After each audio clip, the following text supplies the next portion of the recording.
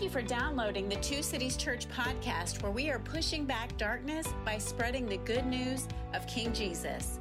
And now, here is this week's message from Pastor Jeff Struecker.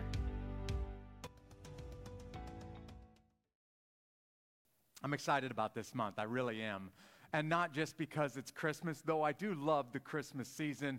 I like all of the lights. I like people starting to act normal for one season of the year where there's goodwill on earth. You know, that's how people are supposed to act.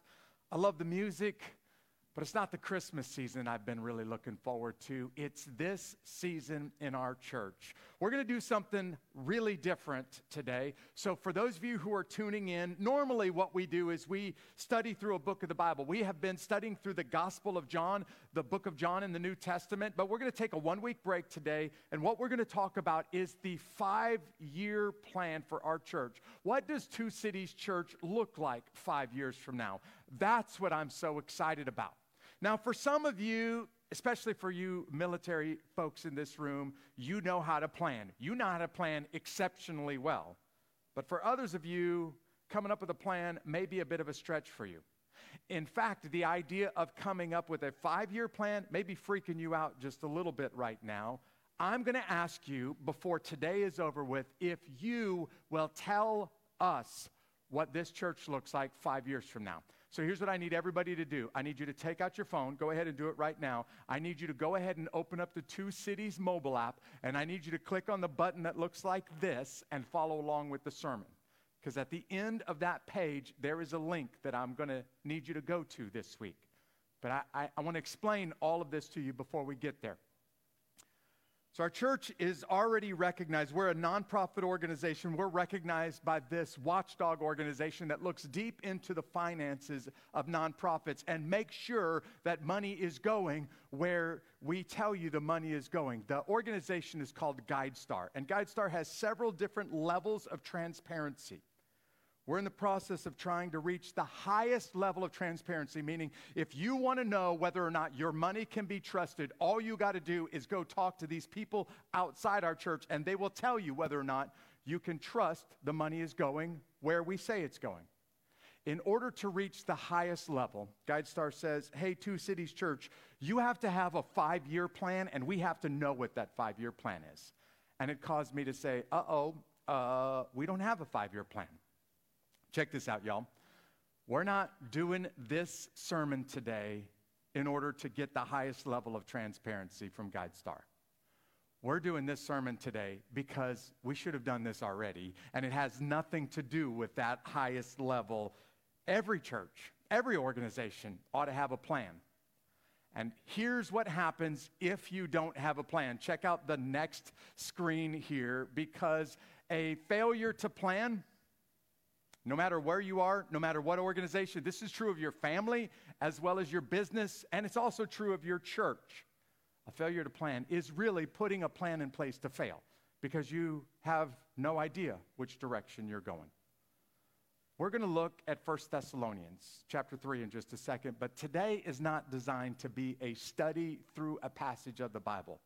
We're just going to use 1 Thessalonians chapter 3 as a guide. It's going to be a handrail to help us figure out, well, how do you get a 5-year plan, Jeff? Because maybe you've never done this before. Maybe you have no idea how to do that. And maybe you're freaking out a little bit about the idea of 5 years from now. Can I tell you why a 5-year plan and not a 5-month plan is important? Because some of us in this room, or some of us who are tuned in, you can have a kind of a guess of what life looks like 5 years from now. But anybody in here want to be bold enough to tell us exactly what life is going to be like 5 years from now? Like 5 months from now, maybe I can guess what life is like, middle of the spring of next year. But 5 years from now, I don't even have the first clue. Okay, the unknown is what's causing us to say, let's put a few things in place and make sure that we're going in the right direction into the unknown so that 5 years from now we say, hey, I don't know what the future holds, but I do have an idea of the direction that we're going to go for the next 5 years. So I'm going to ask you as a church to give input. And what we're going to do is take your input and you, get this, are going to decide what this church looks like 5 years from now. Not me.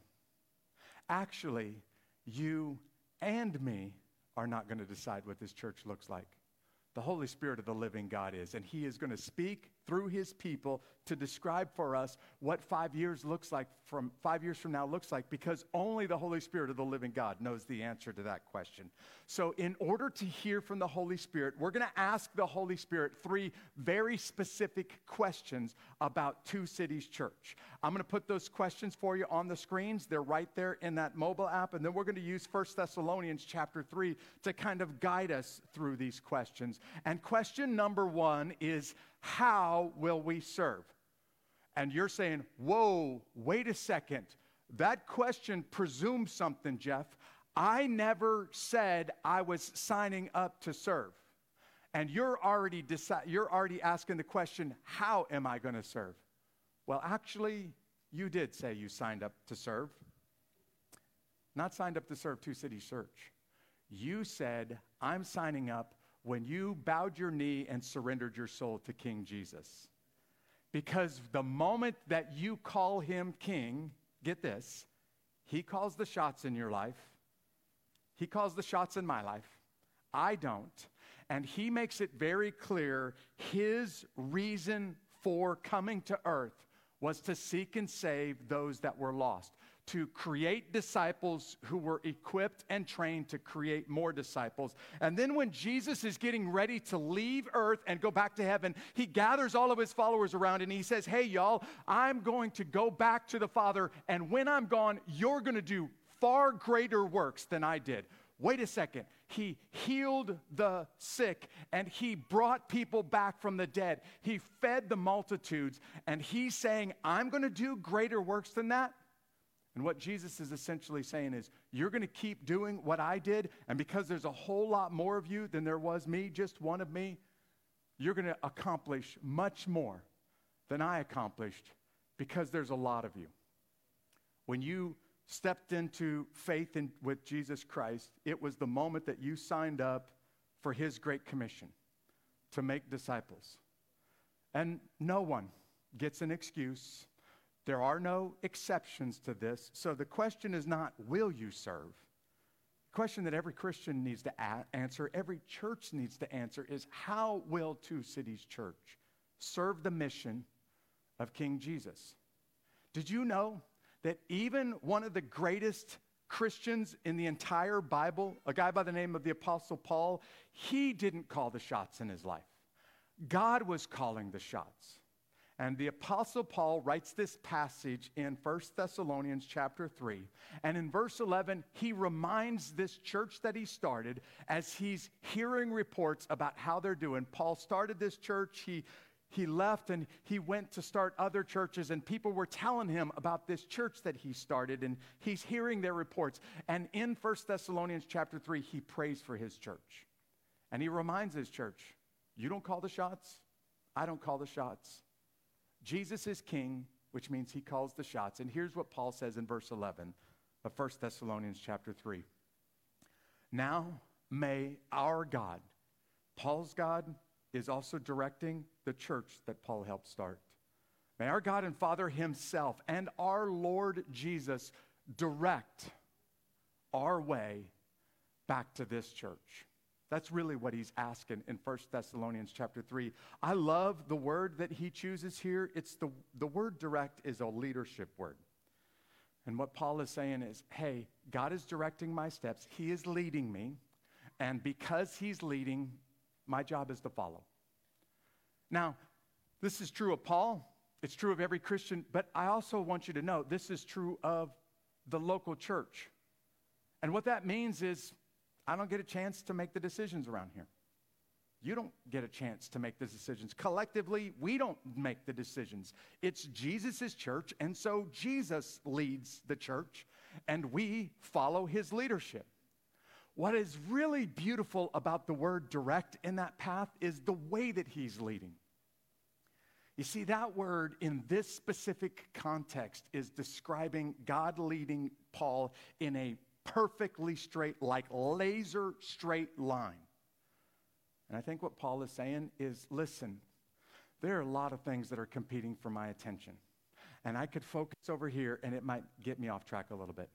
I could focus over here. It might get me off track a little bit. What I need is for the Holy Spirit of the living God to direct me in a laser clear focus. And that means I need to ignore the other things that would get me off track. Paul is saying, I am praying that God would direct me in a laser straight line back to you because I long to be with you.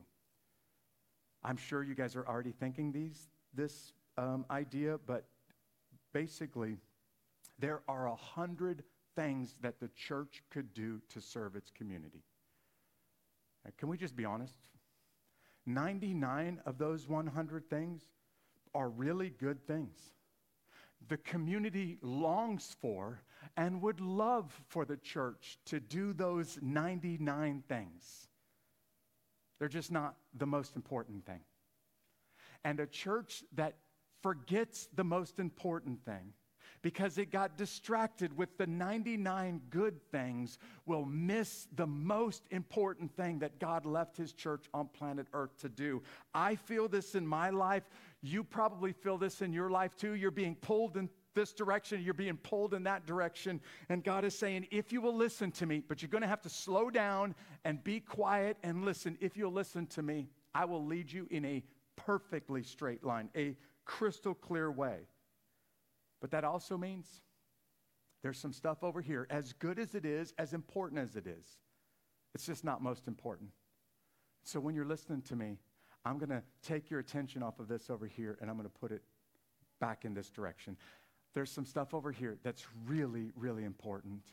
And I know you'd love to do it, and I'd love for you to do it. It's just not the most important thing.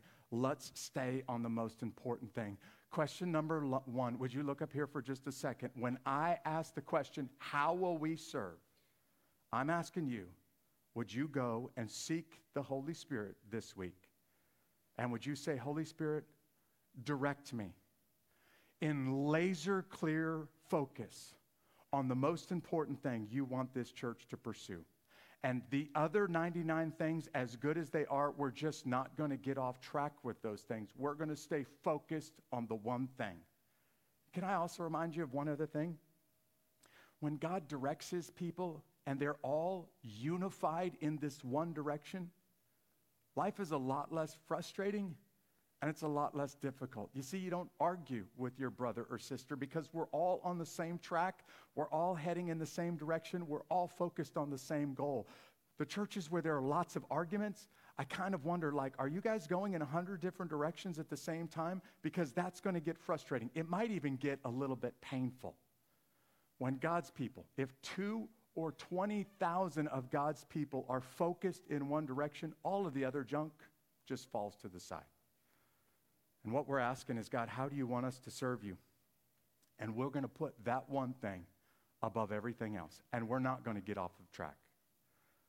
And so would you just start to pray? God, how should this church serve you? What is the way that you want this church to accomplish your mission of making disciples? Question number 2 is about action. And it says, what are we going to do as a church 5 years from now? I'm going to caution you, because I need to say this too. When people start talking about doing church, this is where sin can show up in the equation, because this is where selfishness can start to show up. I want my church to do X for me. Put whatever you want in X. If you're not careful, you're listening to your spirit instead of the Holy Spirit. I want you to notice something. I'll just say it out loud. I am not going to talk about budgets, and I am not going to talk about buildings at this point in creating a 5-year plan. I'll tell you why in just a moment, because by the time we look at verse 12, maybe it'll be clear to you. Sometimes budgets and buildings, as good as they are, they may be the 99 things that will get you off track of the one most important thing. When Paul continues his prayer for the church, he says this next: may the Lord cause you to increase and overflow with love. Notice, two different ways that this love is expressed. I want you to have love for one another. Remember when Jesus was getting ready to leave and he said, Father, I'm praying for my followers. I'm praying that they have unity. I'm praying that they love one another. And then Jesus said this, the whole world will know that they're Christians by the way that they love each other. And what Jesus is basically saying is the rest of the world is going to say, I want to be loved like that. How do I become a part of that church? Because whatever they're doing, I want some of that. So the first thing that Paul is praying is that the church would love one another. Isn't it interesting, though? He didn't leave it there.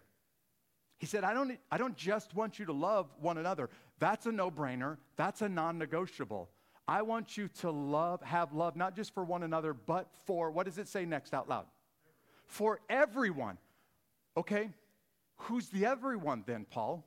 Because if one another is everybody in the church, then who's the everyone that we're talking about here? And Paul says, by the way, I want you to love one another. I want you to love everyone just like I love you, just like we, the founders of this church, love you. Who do you think? You could say this out loud. The everyone is that he's referring to here. Those that are not in the church. First, we need to talk about loving each other. And that one's a no-brainer and it's a non-negotiable. But I'm not just praying that you would love people in the church well. I'm praying that you would love like Jesus, which means love people that are not in the church, far from Jesus and far from the church. I'm praying that you would love them well. Well, our question to wrestle with is, well, how do we do that? Because we want to love people in very practical, very action-oriented ways. You can stand up until you're blue in the face and say, I love you, but it really doesn't matter until you show people that you love them. And Paul is challenging his church. Would you love each other in tangible, practical ways so that people say, man, I want some of that. I want to become part of Jesus' church, if that's what being part of Jesus' church looks like. But Paul says, I don't want you to just love one another. I want you to love everyone. I got a beautiful story about this. I just heard it yesterday. Many of you that have been around, connected with us for a while, you know Alex and Cynthia King. They were founding members of our church, helped get us started here in Columbus, and then he's in the Army, so the U.S. Army moved him from here to New York. Alex and Cynthia are doing ministry everywhere they go. It's beautiful the way that they do ministry. And Cynthia got a job working in the warehouse of UPS. And because Cynthia is a follower of Christ, she just takes her faith with her to work like you do, like I do. Cynthia's been trying to share her faith with some people that she works with, and one of them in particular, her supervisor. I don't know if you've ever tried to share your faith with your boss, but that gets really touchy really fast. This week, her supervisor grabbed Cynthia, pulled her off to the side and said, last night, Jesus radically changed my soul. And Cynthia, I need you to know that Jesus radically changed my soul because it's watching you that Jesus used to radically change my soul. So now you guys can go ahead and say amen, hallelujah. Cynthia would tell you what I would tell you, what all Christians would say. I didn't really do this. Only the Holy Spirit of the living God could change my supervisor like that. But my supervisor grabbed me and wanted me to know it's because of what I see in you that Jesus grabbed a hold of my soul, Cynthia. And I said, Cynthia, this is awesome.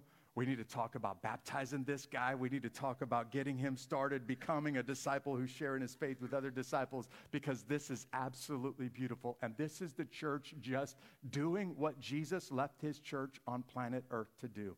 So question number 2, as you're praying this week, you're asking this question about the church as a whole, Two Cities Church as a whole.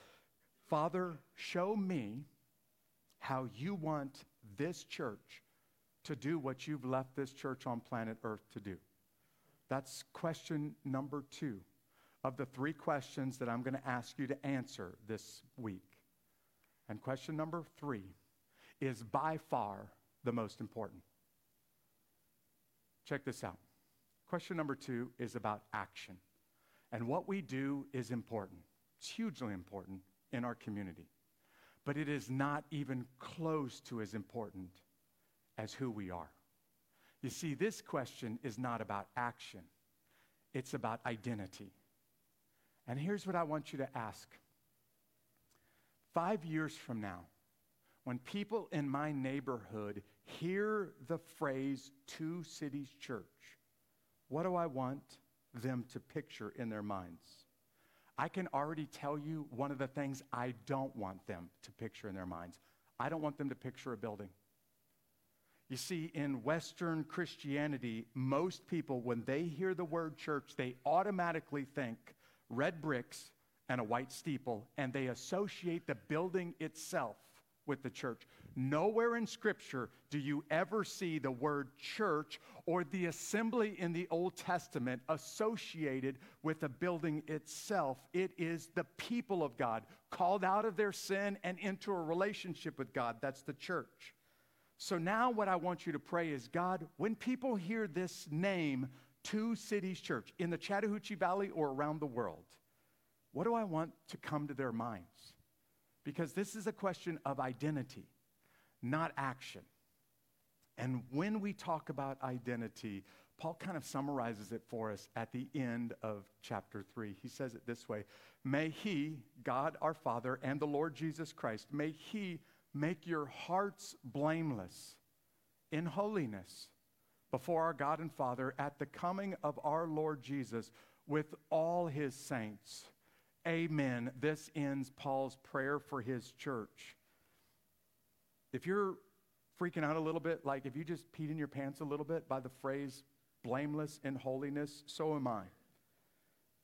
And Paul's not saying, I'm expecting you to be perfect Christians, because he's not a perfect Christian. He even says this in the book of Romans, like, there's something wrong with me, and I'm the chief among sinners, and I don't do what I want to do, and the things that I'm supposed to do, I don't want to do them. Even Paul would admit he's not perfect.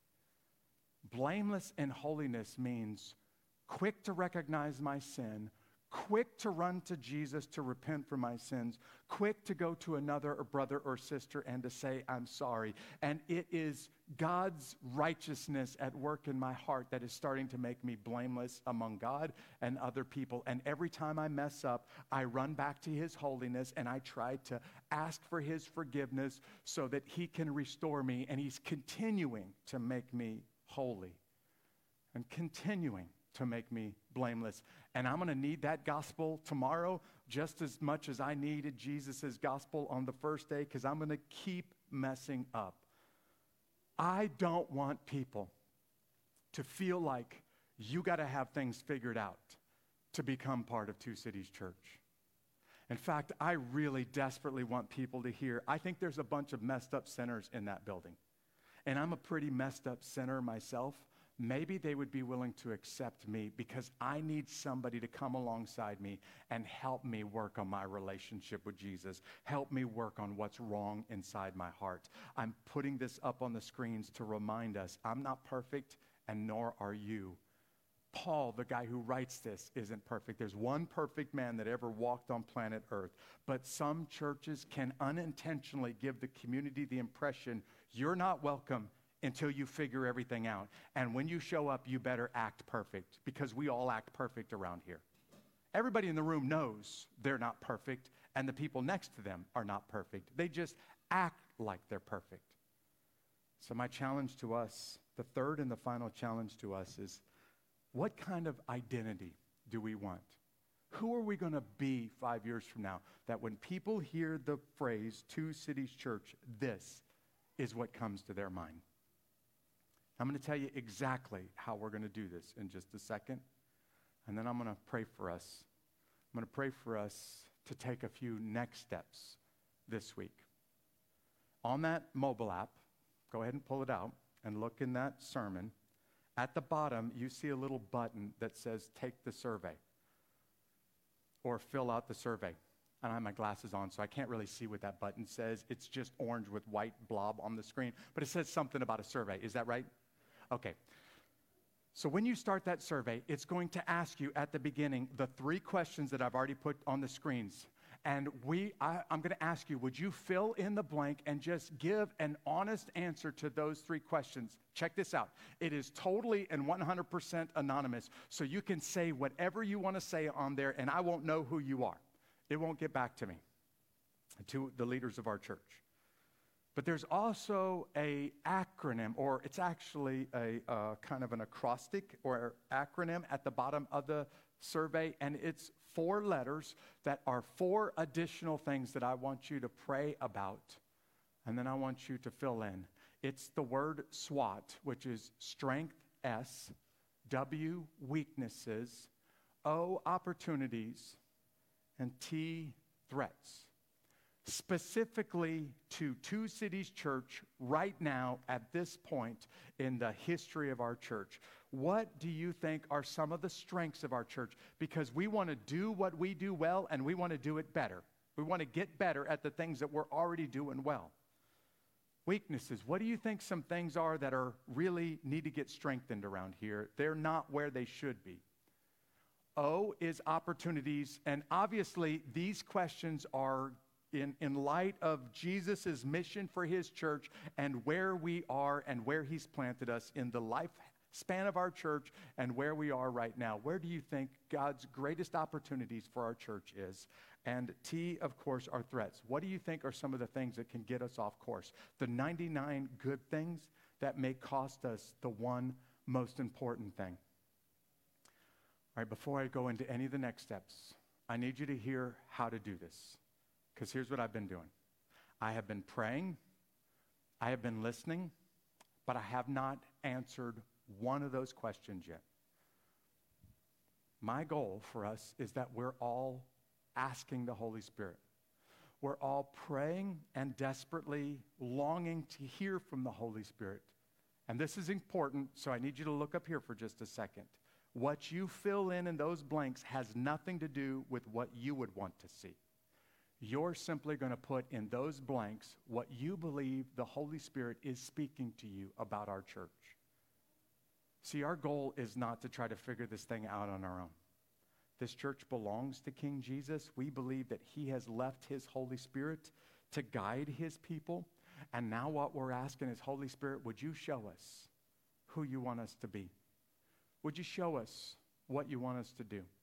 Holy Spirit, would you show us as a church how you want us to serve you? And by the way, would you help me to just take a look around our church and to see our strengths and weaknesses and opportunities and threats? So here's what I'm challenging you. Don't fill any information out in there until you have first prayed, until you have got silent before the Holy Spirit, until you feel like you have heard from the Holy Spirit, and then put that information in that survey.